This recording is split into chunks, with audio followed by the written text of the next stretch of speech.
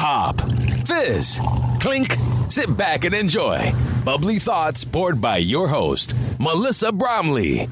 Hi, everyone, and welcome back to the Bubbly Thoughts podcast, where you will learn how to connect with people and take the first steps in the pursuit of becoming your best self.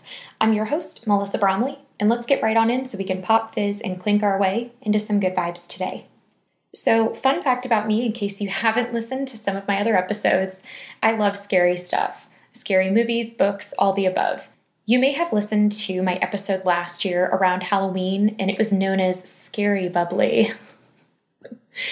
Well, I decided to make a tradition of it now, and write another horror fiction story to share with you guys this year. I received a ton of positive feedback from that episode, which was a huge surprise to me. I know I come on here and talk to you guys all the time, but sharing something you have personally written is way more terrifying than anything else I have shared with you all on here. So I wrote a new story this year. It took me forever to come up with a concept for some reason. I don't know how people who are actual authors of fiction do it. These are short stories, and to create a concept that you can think other people might find interesting is a lot of pressure because you don't know how people will actually respond, and it takes a lot longer to prepare.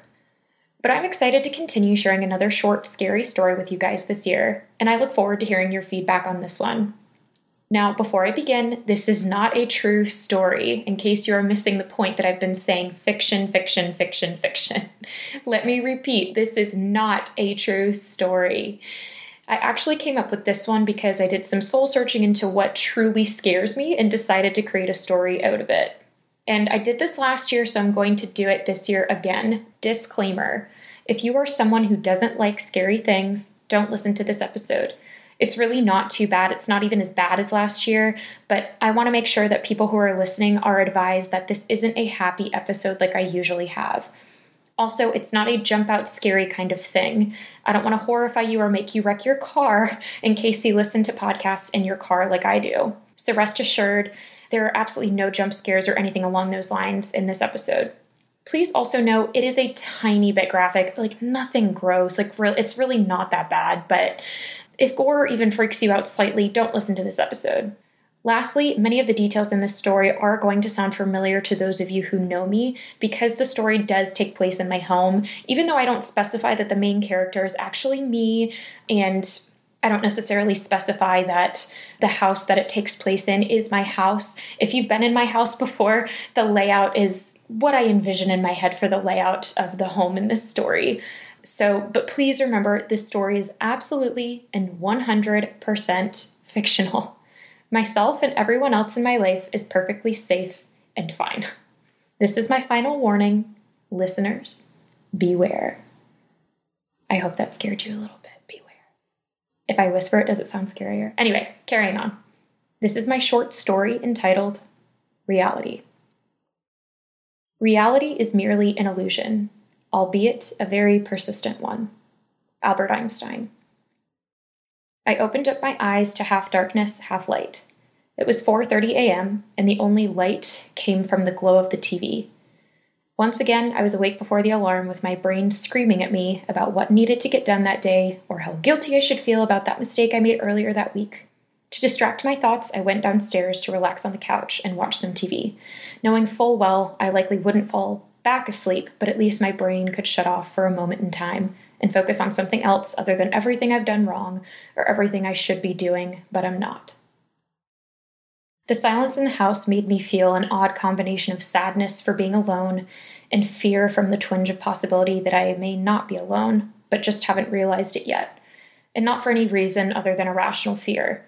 I know well that it was only me in the dark, in the night. Being alone can be comforting when you're afraid of the alternative, but it can also feel debilitating. How is it possible to feel an armor of strength while also feeling unshielded? Is it the tease of nostalgia that makes you think things were better than they actually were, knowing well that the basis of a memory's appeal is that you can no longer experience it? Or is it a reality that you now experience the antithesis of what was once pure joy? Which is worse? As I drowned in past memories, racing the minutes to shut down my brain was something mindless. Something catches the corner of my eye. An instant hair standing on end situation where I can't tell if my mind is playing tricks on me or if I'm truly seeing what my brain thinks it's seeing. Someone in my house. My petrifying fear causes insensibility and I'm unable to run, move, or scream. All I can do is stand, watch, and process in horror and confusion. Is this really what's happening? How and who?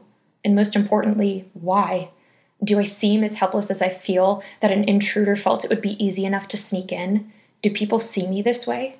Do people see me at all?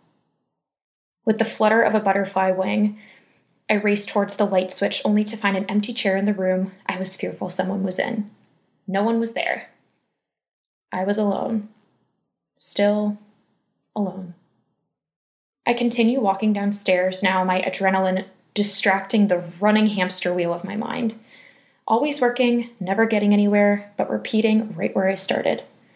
Nothing to distract you like the cold sweat kind of scare. Careful what you wish for, I guess.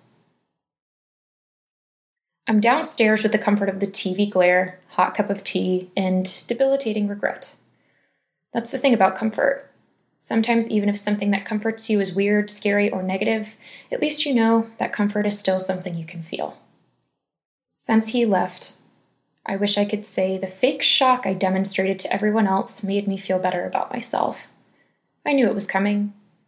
Yet knowing the opinion of others isn't that it was my fault he moved on, but instead that I was the one who was left. Who wants to be the damaged goods when you could be perceived as the wounded bird? Wounds heal, damage gets returned. I circle back to the discussions, the verbiage I used, how upsetting the moments of pity overcame the emotions of feeling wanted and loved. You think it's impossible to feel worse until you do. It's hard enough when you hate yourself. It's even harder knowing you've convinced others why they shouldn't love you either. Whoosh, scratch, bang. My thoughts became interrupted by fear once again. Fear that isn't your fault is so much more comforting. What's out of your control is a reminder that guilt is a useless emotion. But what the hell was that noise? All of a sudden, the wind is blowing like crazy outside and a branch is hitting the window? No, not that I can tell.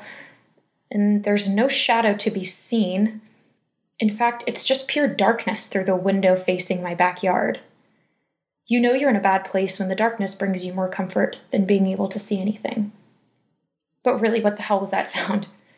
As I took risky steps out the back door to investigate, I see nothing. Except the door leading to our garage was open. Did I leave that open? No wonder someone can't stay. I leave the doors wide open. Once you allow people the freedom to run, that means they can. Doesn't mean they have to, but it might mean they will. Maybe I should start listening to everyone else. Maybe it's a good thing to be alone. People say it truly allows you to understand who you are without the influence of anyone else. People do this. Successful people are often alone. We don't need someone else to survive. All we need is necessary means, determination, and things that make us happy.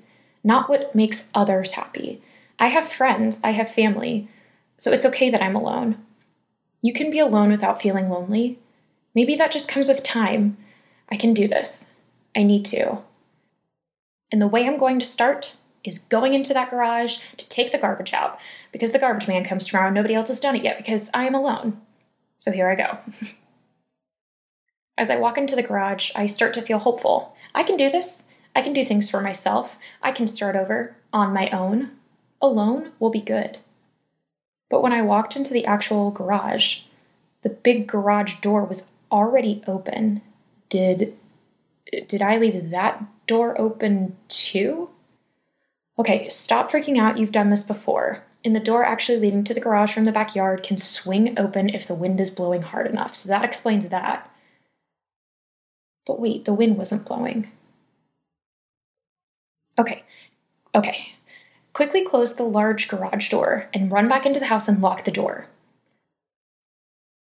And as I click the button to close the garage door, I heard drip, drip. And written in thick red blood smeared on the back of the garage door was, "You are not alone." Sometimes the reality is, if we get distracted by something, we fail to see what's right in front of us. Sometimes we think we're alone when we're never really alone. Whew. All right. So that was this year's spooky Bubbly Thoughts episode in honor of the Halloween holiday coming up. I hope it kind of got you in the mood for this time of year, and honestly, I just hope you enjoyed it.